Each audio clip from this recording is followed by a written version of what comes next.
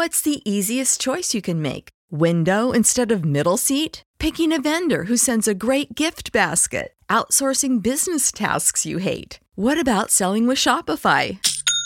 Whether you're selling a little or a lot, Shopify helps you do your thing, however you cha-ching. Shopify is the global commerce platform that helps you sell at every stage of your business. From the launch your online shop stage to the first real-life store stage, all the way to the did we just hit a million orders stage. Shopify's there to help you grow. Whether you're selling scented soap or offering outdoor outfits, Shopify helps you sell. Wherever and whatever you're selling, Shopify's got you covered. Sign up for a $1 per month trial period at shopify.com/try. Go to shopify.com/try now to grow your business, no matter what stage you're in. Shopify.com/try. Save big on brunch for mom, all in the Kroger app. Get 16-ounce packs of flavorful Angus 90% lean ground sirloin for $4.99 each with a digital coupon. Then buy 2, get 2 free on 12 packs of delicious Coca-Cola, Pepsi, or 7-Up, all with your card.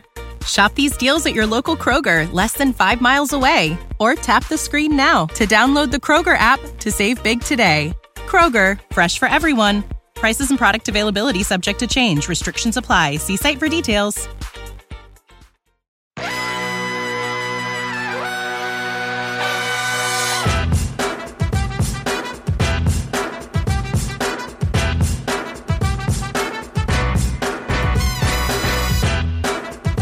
You were listening to Rum Buncher Radio.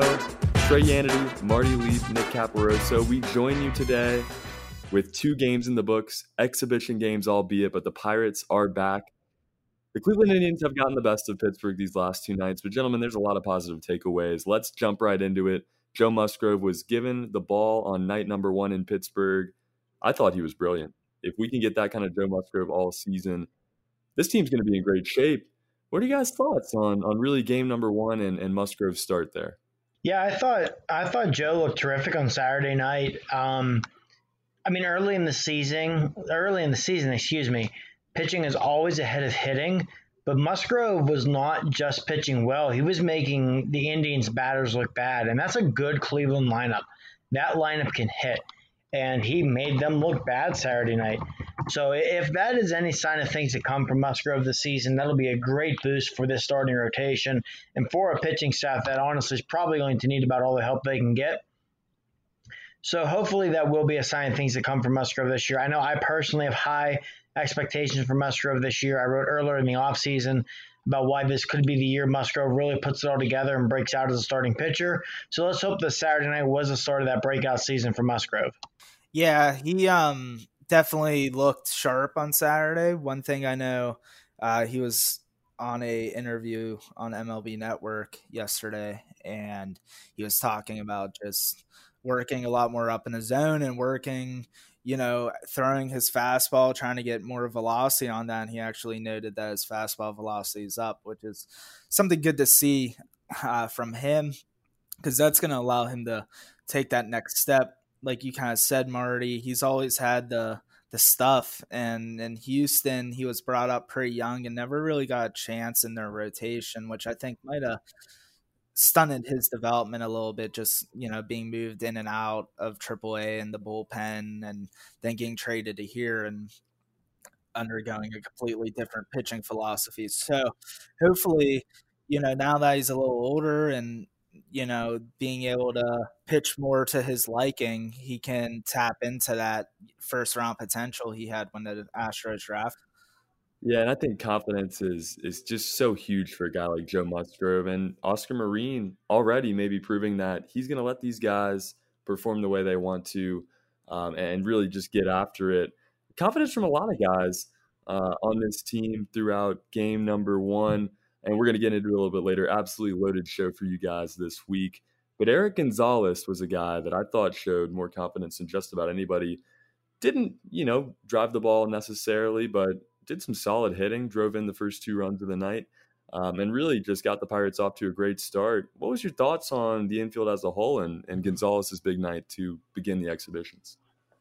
Eric Gonzalez, it's interesting as he returns against his former team, the Cleveland Indians. And of course, we saw Jordan Luplow hit that home run last night as well. So that brought up a lot of memories about that trade. And, right off the bat, people are remembering Luplow for Gonzalez. But there was also 2 minor league pitchers in that trade. And one is Tanaj Thomas, who's quickly becoming one of the top prospects in all of baseball. So, there's still more to come from that trade, so let's not judge it yet. But like you said, Gonzalez, he had a couple hits in that first game, and really, looking back to last year, he missed so much time with that injury that once again he didn't really get a chance to,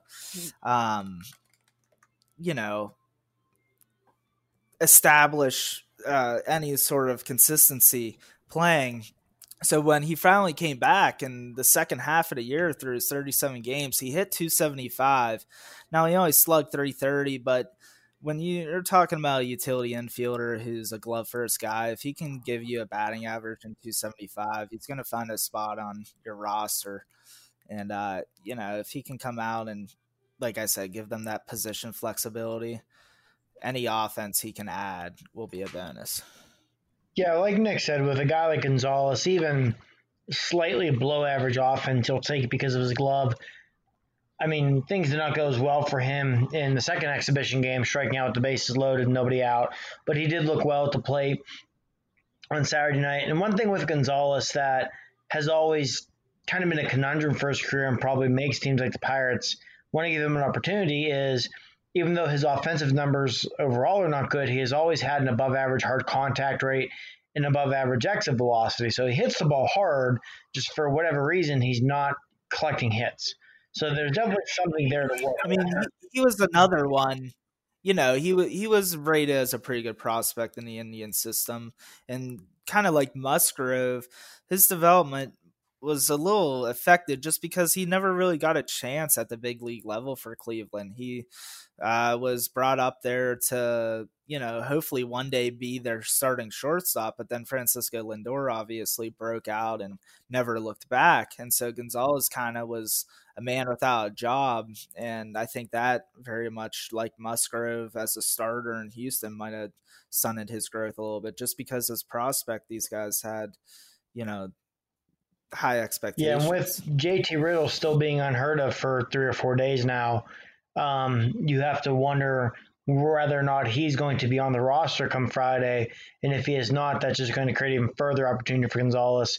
Because if Riddle is not on the opening day roster, you have to imagine that Gonzalez is going to be your go-to guy to back up at third base, potentially back up a shortstop, and that could potentially lead to him getting some more bats and getting some more opportunities during the season. On top of that, you see Tucker in the outfield also, which might be a little telling of, like you said with Riddle, how he was going to be more of that utility guy to play some infield and outfield. Now it looks like they might be changing that to Tucker just to get him in the lineup.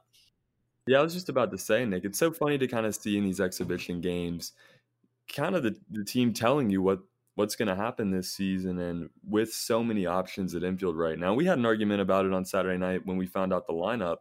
You got guys like Kevin Newman that it's hard to keep that bat out of your lineup, but you got to find a spot for Gonzalez as well.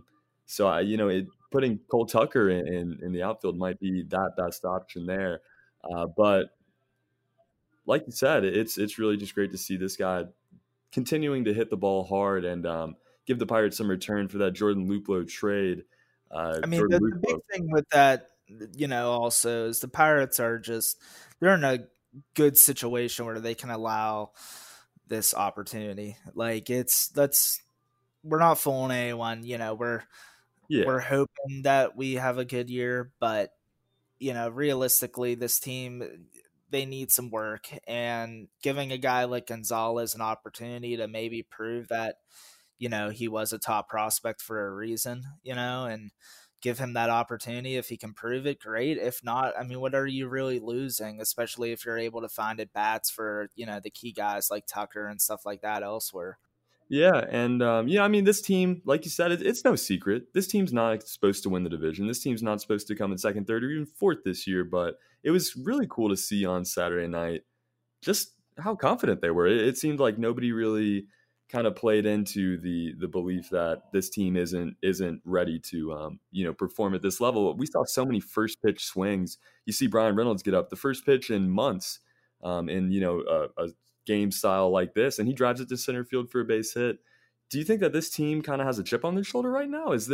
We've seen it in years past. Does this team have that same energy of we're the underdogs, but we can do this?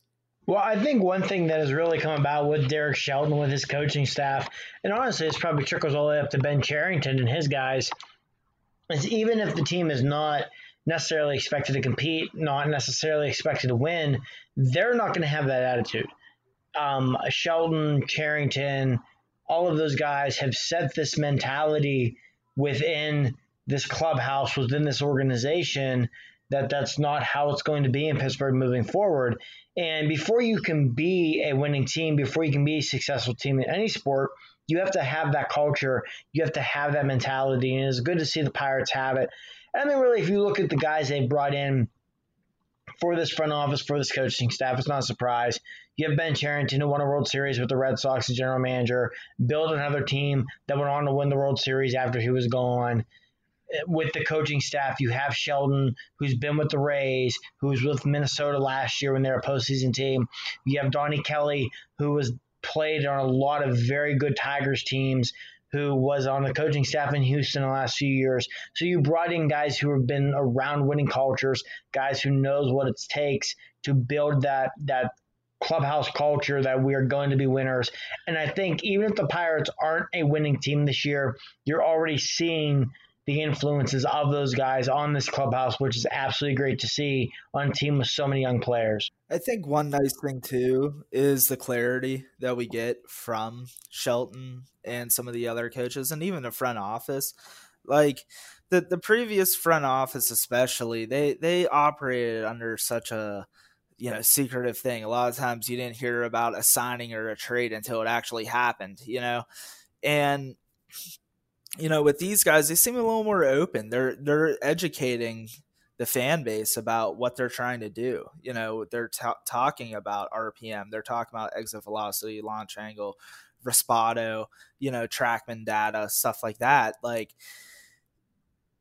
even like Marty said, even though we look at the paper and we see our lineup versus the other teams' lineups, and they're not as good as they are, there's still at least this, like, every day there's this positive belief that the team's improving because they're looking at this stuff now.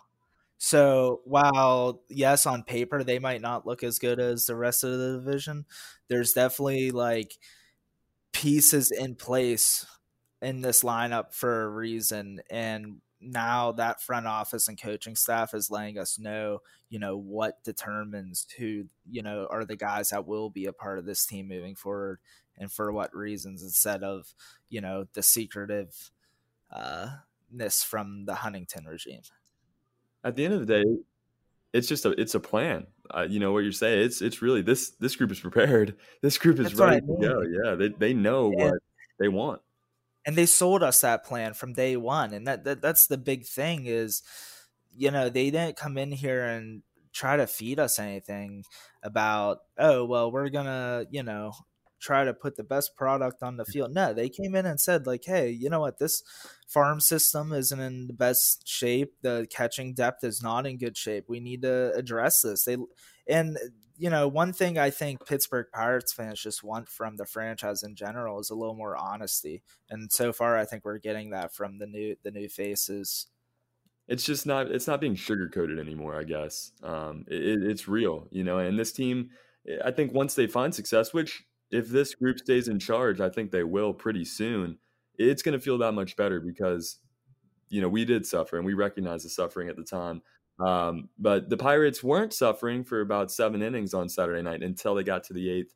Kyle Crick came in and had an absolute meltdown. 4 runs, got 1 out, absolutely no command, just didn't have it. And we're gonna continue to get into the bullpen woes over these last 2 games. But Kyle Crick specifically, is this a telling sign of what we're going to see all year, or is this just maybe one of those, first time out in forever. Unfortunately, I think this might be a telling sign for the whole year. I think 2018 might be more of an outlier for Crick. When we got him, this was the book on him that he was a hard throwing reliever. He had a pretty good slider, but not really sure where it was going. And he's definitely improved. Obviously, he's turned into a serviceable big league reliever the last 2 years. But the issue is you've seen him slowly regress over the last now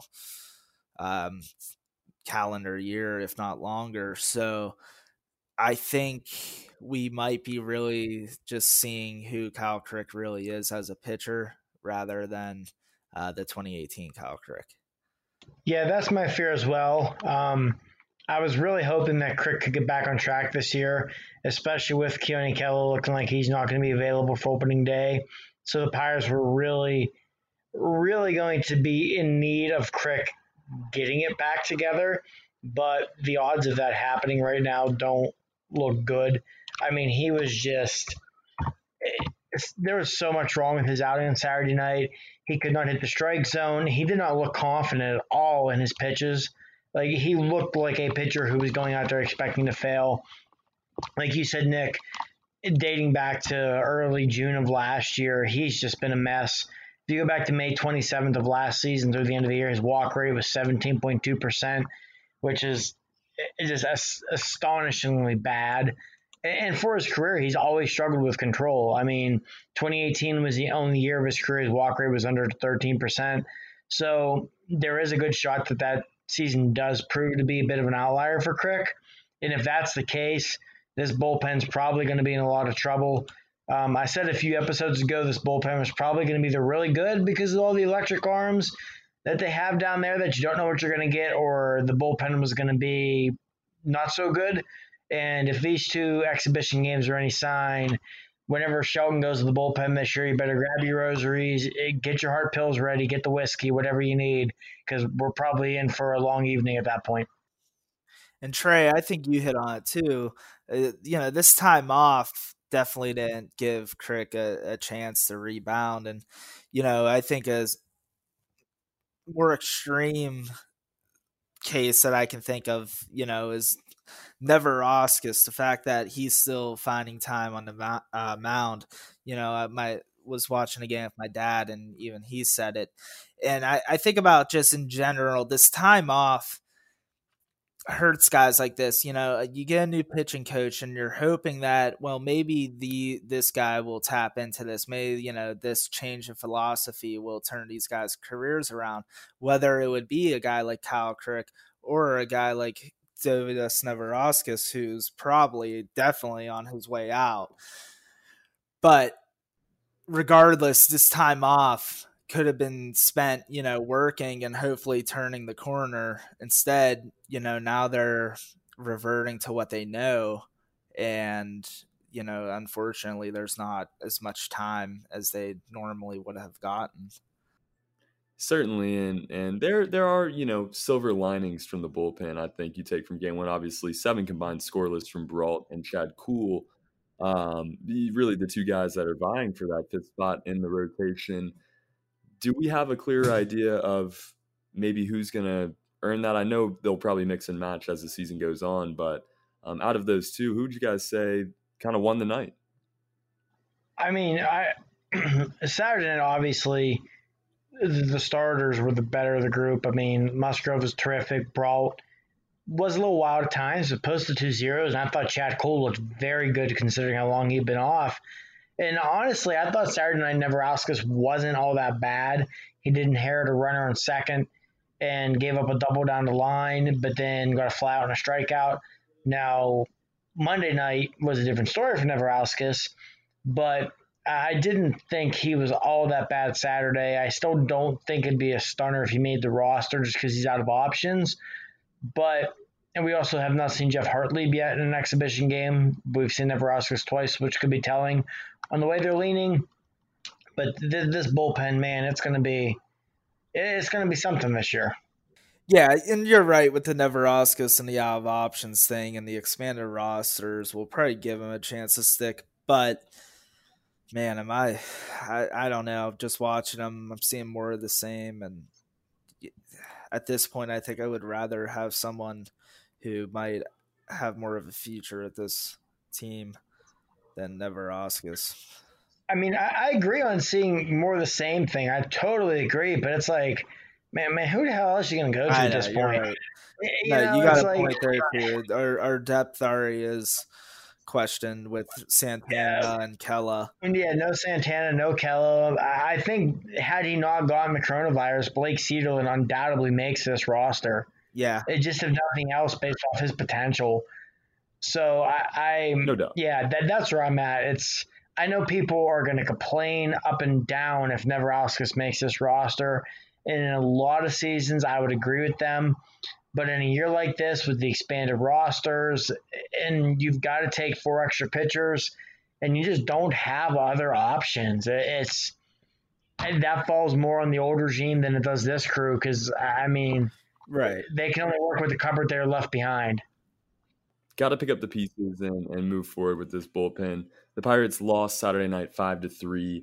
They then traveled on Monday night to Cleveland for their first road exhibition, game 2 of 3 with the Indians before they get the season started. And like Saturday night, a great start again. We saw Phillip Evans get up and hit an absolute bomb to left center field to get the Pirates up.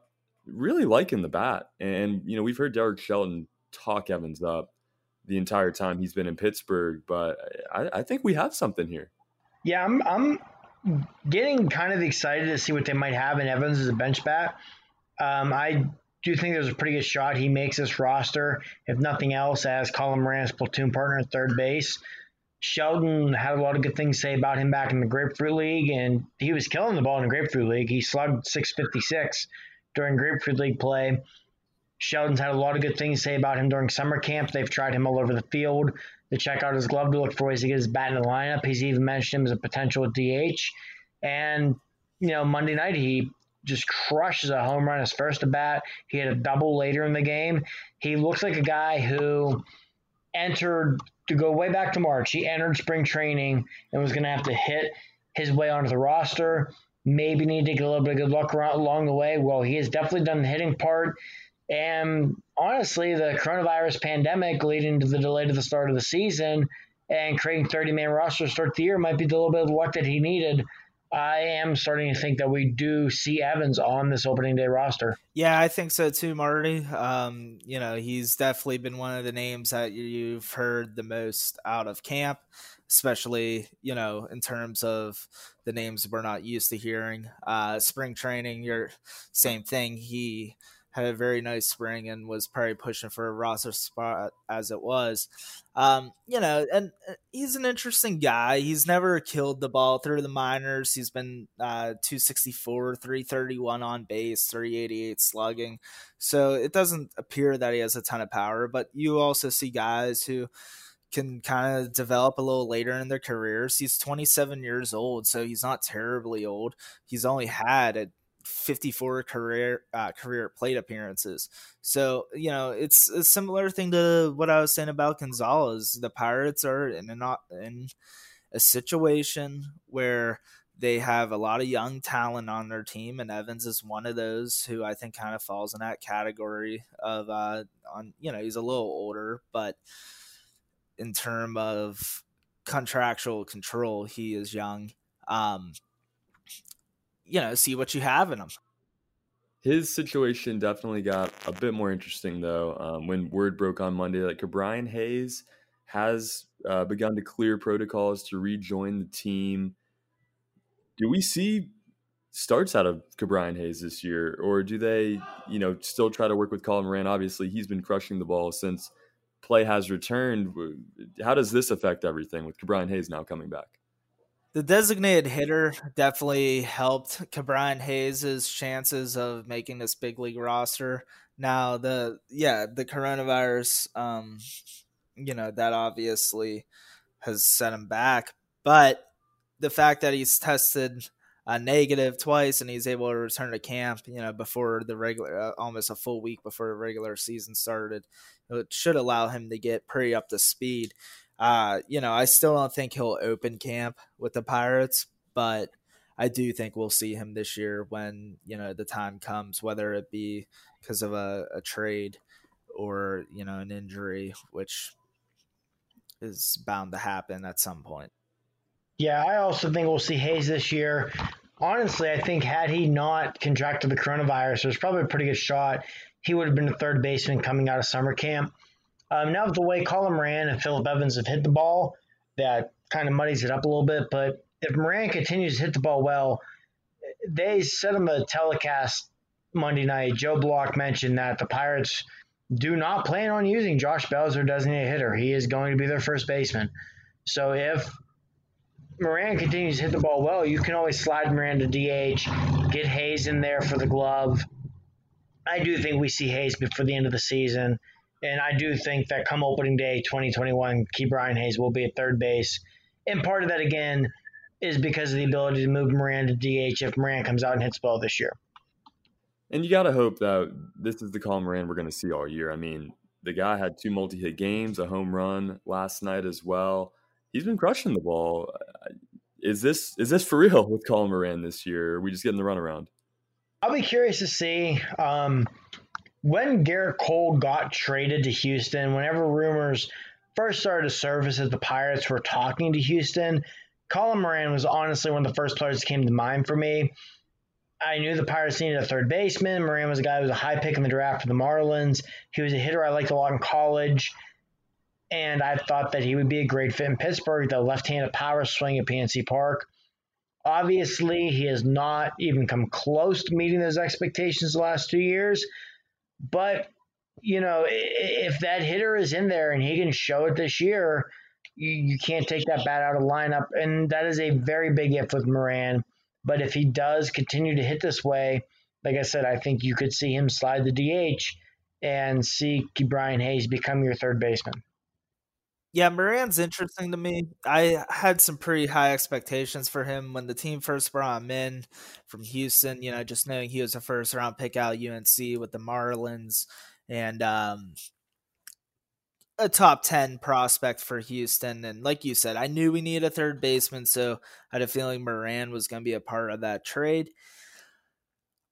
His power was coming around late with Houston. I believe he hit something like 18 home runs in AAA that year for Houston, and which was a big deal. And a lot of that was talking about how he changed his launch angle. Now, of course, he comes here to Pittsburgh, and last year he had an okay year. He hit 277. He had 13 home runs. Nothing to get super excited about. Like Marty said, if they can tap into that power that Houston was finding a little bit, he obviously becomes a very valuable piece to the lineup. But at the end of the day, Ke'Bryan Hayes, he was a first-round pick. He's the Gold Glove. He's kind of the future third baseman. When he's ready, the Pirates are going to have to figure out what they're going to do with Moran. That's the way I look at that. Yeah, I mean, it's almost, you don't want to say liability, but you got to figure out, it really just does complicate the situation for this team. And, through 2 exhibition games, obviously it's a very small sample size, but if you can continue to hit the ball like this, you got to hope that there's some kind of return when it is time to hand over the keys to the car to Ke'Bryan Hayes. Trevor Williams getting the start in game number 2 against Cleveland, looking like Joe Musgrove, excellent. 2 strikeouts, only 2 walks in 3 innings. He allowed a run. This is a guy that I feel like everybody expected to make the biggest jump just because you've heard so much about him being the guy that's worked out with Oscar Marin the most and really been working harder than anybody else throughout quarantine, throughout this weird extended off season. And I think it paid off on Monday night. What do you guys think about Williams? What I liked most about Williams on Monday night was you saw batters who were late and were behind on his fastball.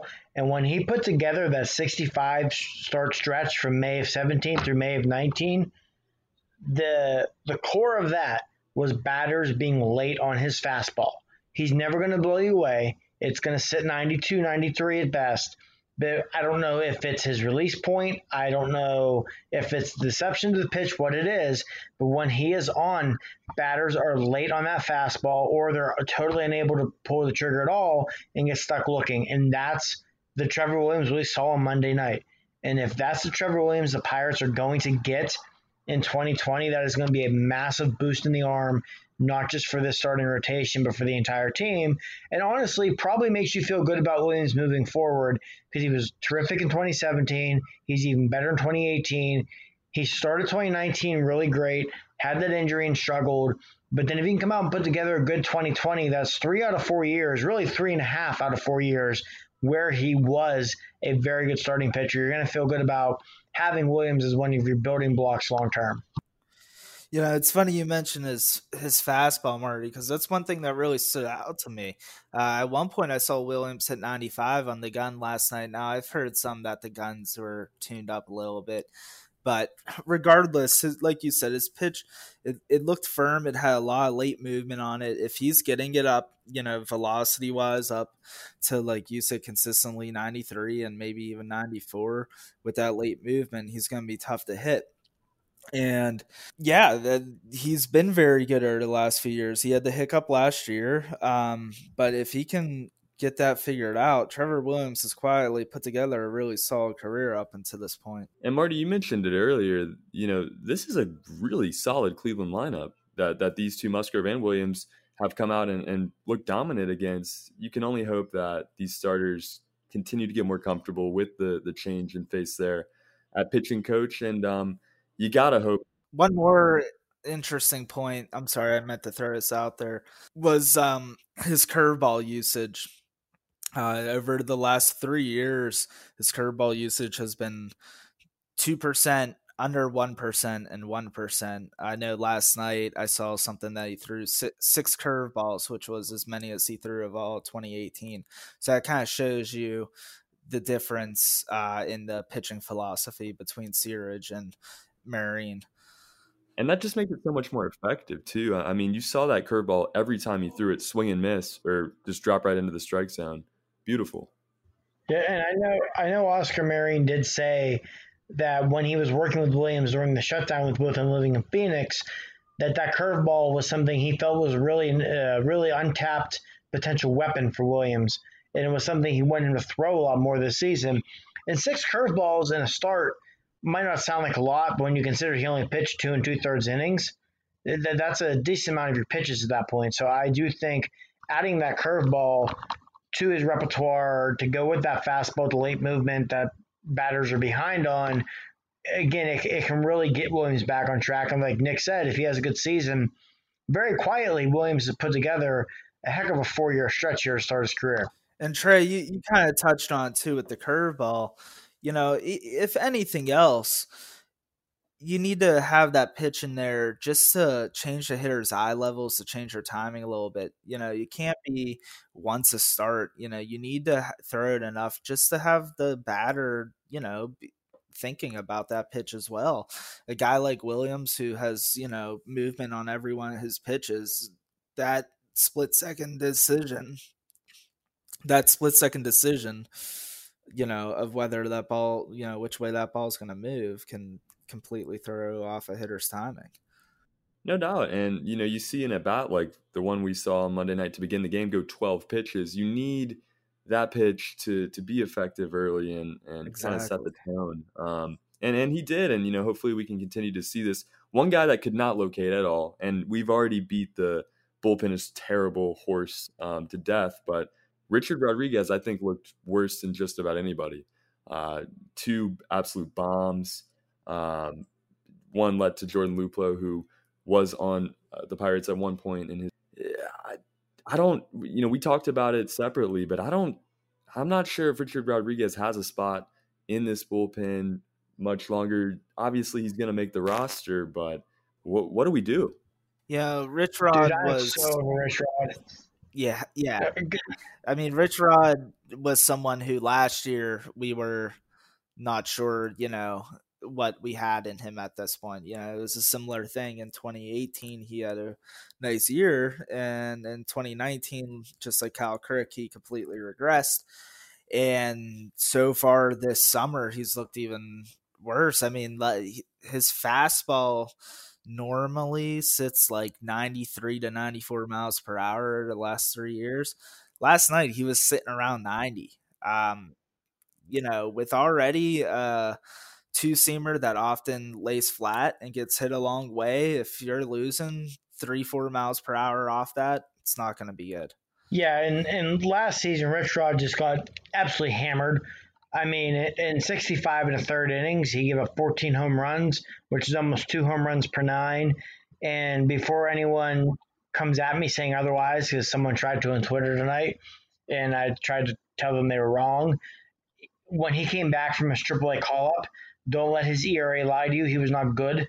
After return from the minors, he still allowed 1.2 home runs per 9 and still gave up hard contact at a 40% rate.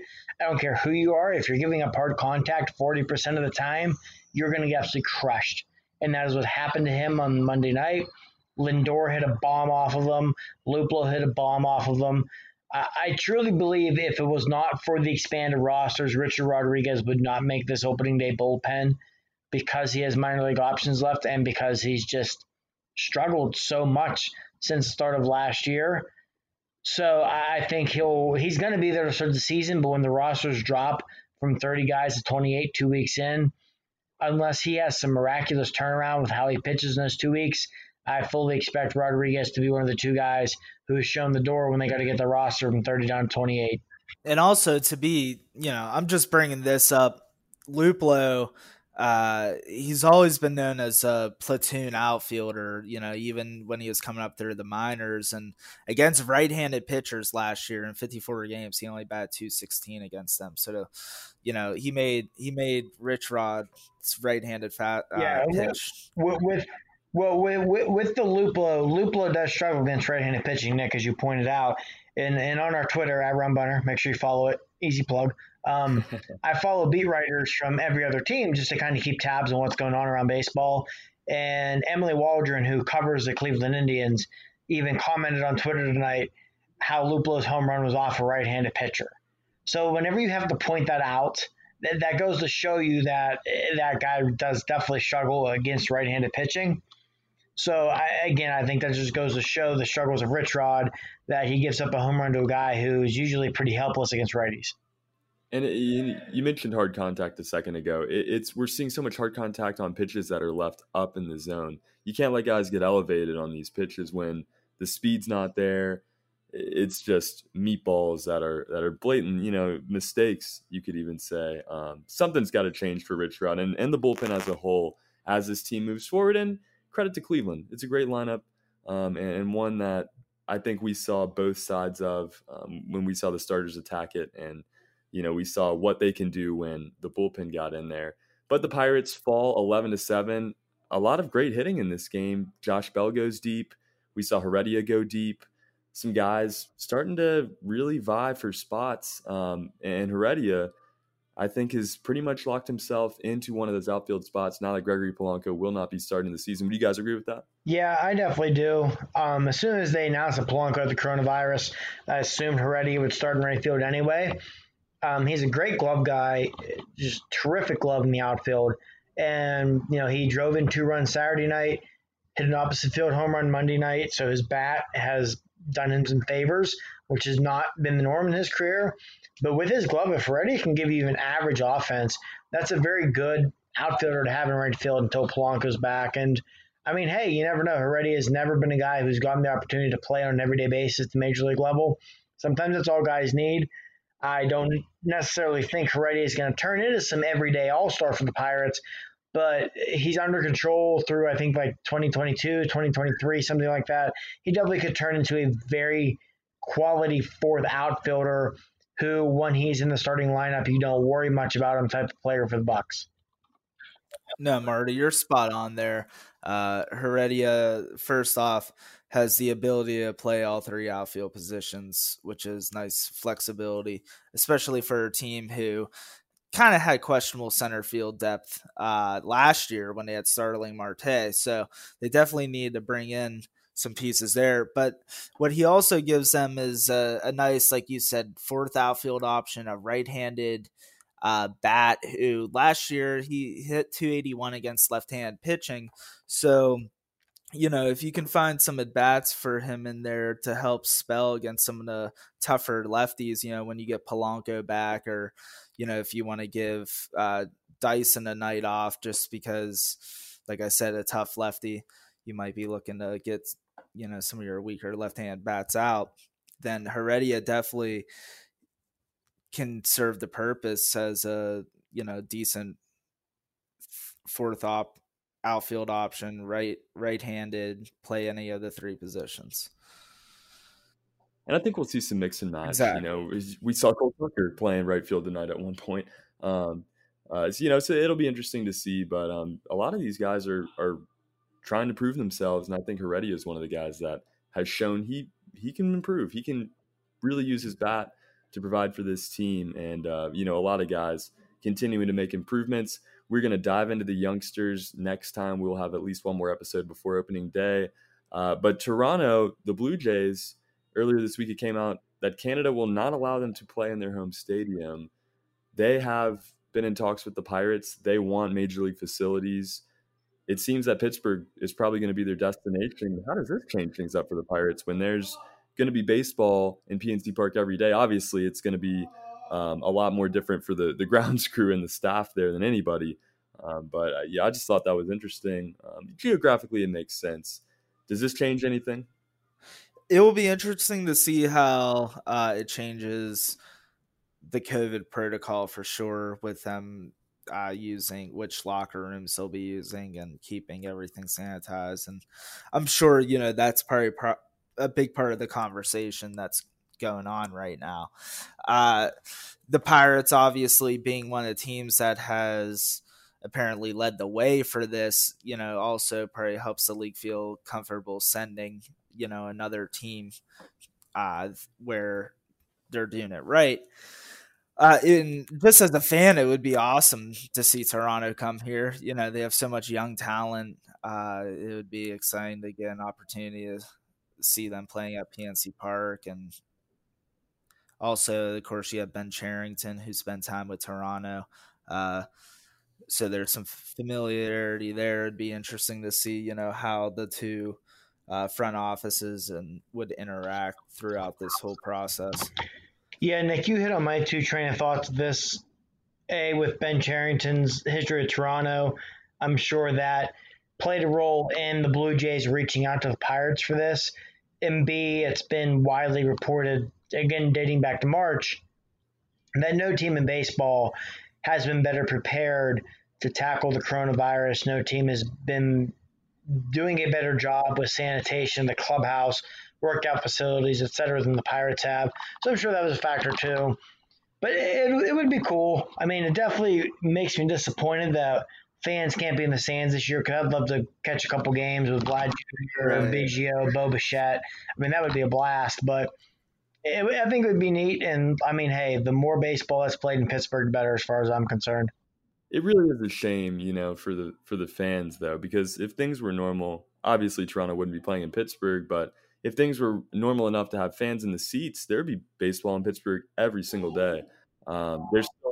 It would be interesting to see which games would draw more fans. Oh, certainly. And, you got to think maybe, hopefully not, but maybe some fans in the city flip their allegiance just getting to see the team for an entire season. You would hope not. But for Ben Cherington, it's almost going to be like an ex-girlfriend is showing up to the party. It's going to be it's a cool thought. And I originally thought maybe New York, but I guess Pittsburgh is going to be the move. It's looking like. Nothing's official quite yet. But we are just going to have to see. Some unfortunate news to end our episode tonight. Luke Miley has it's been announced that he will not participate with the Pirates this season. Obviously this is going to affect the way catching works a little bit. John Ryan Murphy, it's his opportunity. Marty, I know you're a big JRM guy. Do we see him get any starts? How does this kind of affect things? Yeah, I'm a big fan of John Ryan Murphy. When the Pirates got him on a minor league contract in the offseason, to be honest, I was very surprised by that. I didn't necessarily think anyone would sign him to be their starter, But with how poor catching depth can be in baseball, I thought he would at least latch on somewhere as a backup catcher. I mean, he's not the defensive stalwart that Stallings or Luke Miley are, but he's not poor back there by any means, and he can give you some plus power from the catcher position. So you throw in all that with his experience with the Yankees and with the Diamondbacks, and I was just very surprised the Pirates could get him on a minor league deal, and that's why, dating back to spring training, I was on board with the idea of either you option Miley to AAA and carry Murphy so you don't lose him because he didn't get a roster spot for catching depth, or you carry 3 catchers to start the year. And even with the expanded rosters, I thought that was going to be a real possibility that they were going to carry 3 so they didn't lose Murphy and had some catching depth. So I'm excited to see what he can do. I'm sure Stallings will still get the majority of the starts, which is the right move to do, because I think Stallings is in store for a pretty good season, and I think he could really establish himself as one of the top defensive catchers in the game. But it'll be nice to have a catcher behind him who's got a ton of major league experience, who's got experience with working with pitching staffs, handling the staff. That's all things where Stallings can pick his brain and learn. And it'll be nice to have a little bit of power from Murphy as well when he is in the lineup. John Ryan Murphy, when they signed him for me, like Marty said, I was surprised that we were able to get him on a minor league deal. He was definitely one of those names that was brought up as a potential fit for the Pirates just because of needing catching depth. But I thought it would take a major league deal. And so just having this conversation right now, I do wonder how much of the 26th man actually might hurt a guy like John Ryan Murphy in free agency, because a team's wanting to do, something like what you're saying, Marty, where you get him on a minor league deal and that gives you a little more flexibility to use him as your 26th guy down the road. Yeah, it's gonna be fun to kind of watch how that group grows. And it's Jacob Stallings, I think, has been really, out of everybody in that lineup, one of the guys that's shown the most consistency over the last couple of games, and just showing we heard it on the broadcast tonight, mid-season form. He looks so ready to go, and it's great to see. Hopefully the tandem is in some quality shape this year, with John Ryan Murphy now having to step up. But we will get into that and much more. An absolutely loaded episode coming for you later this week as well. Opening day is this Friday. We are getting there, only a few days away now. The Pittsburgh Pirates have one more exhibition game against the Cleveland Indians. That will be taking place tomorrow night. We're going to break that one down and a whole lot more for you before we get to opening day on the 24th. But that's all the time we have for this episode of Rum Bunter Radio. Thank you so much for joining us. As the season continues, we're going to continue with 2 episodes a week, trying to just bring you guys as much content as we can. Like always, you can find us on Twitter at Rum Bunter. Give us your thoughts. Let us know what you're thinking. Give us a shout out if you'd like, or whatever the case may be. You can find us on Spreaker.com, as well as fansided.com/rumbunter and Apple Music as well. For Marty Leap and Nick Caparoso, my name is Trey Yanity. Thank you for listening. Let's go Bucks.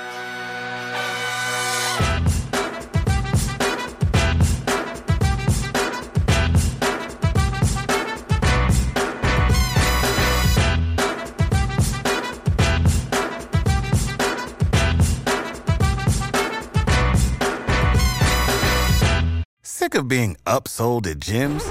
My guy, you're currently a base member? For $90 more, I can upgrade you to our Shred membership. For $130 more, you'll be a Swole member. And for just $300 more, you'll reach Sweat Platinum. At Planet Fitness, you'll get energy without the upsell. Never pushy, always free fitness training and equipment for every workout. It's fitness that fits your budget. Join Planet Fitness for just $1 down and $10 a month. Cancel anytime. Deal ends Friday, May 10th. See Home Club for details.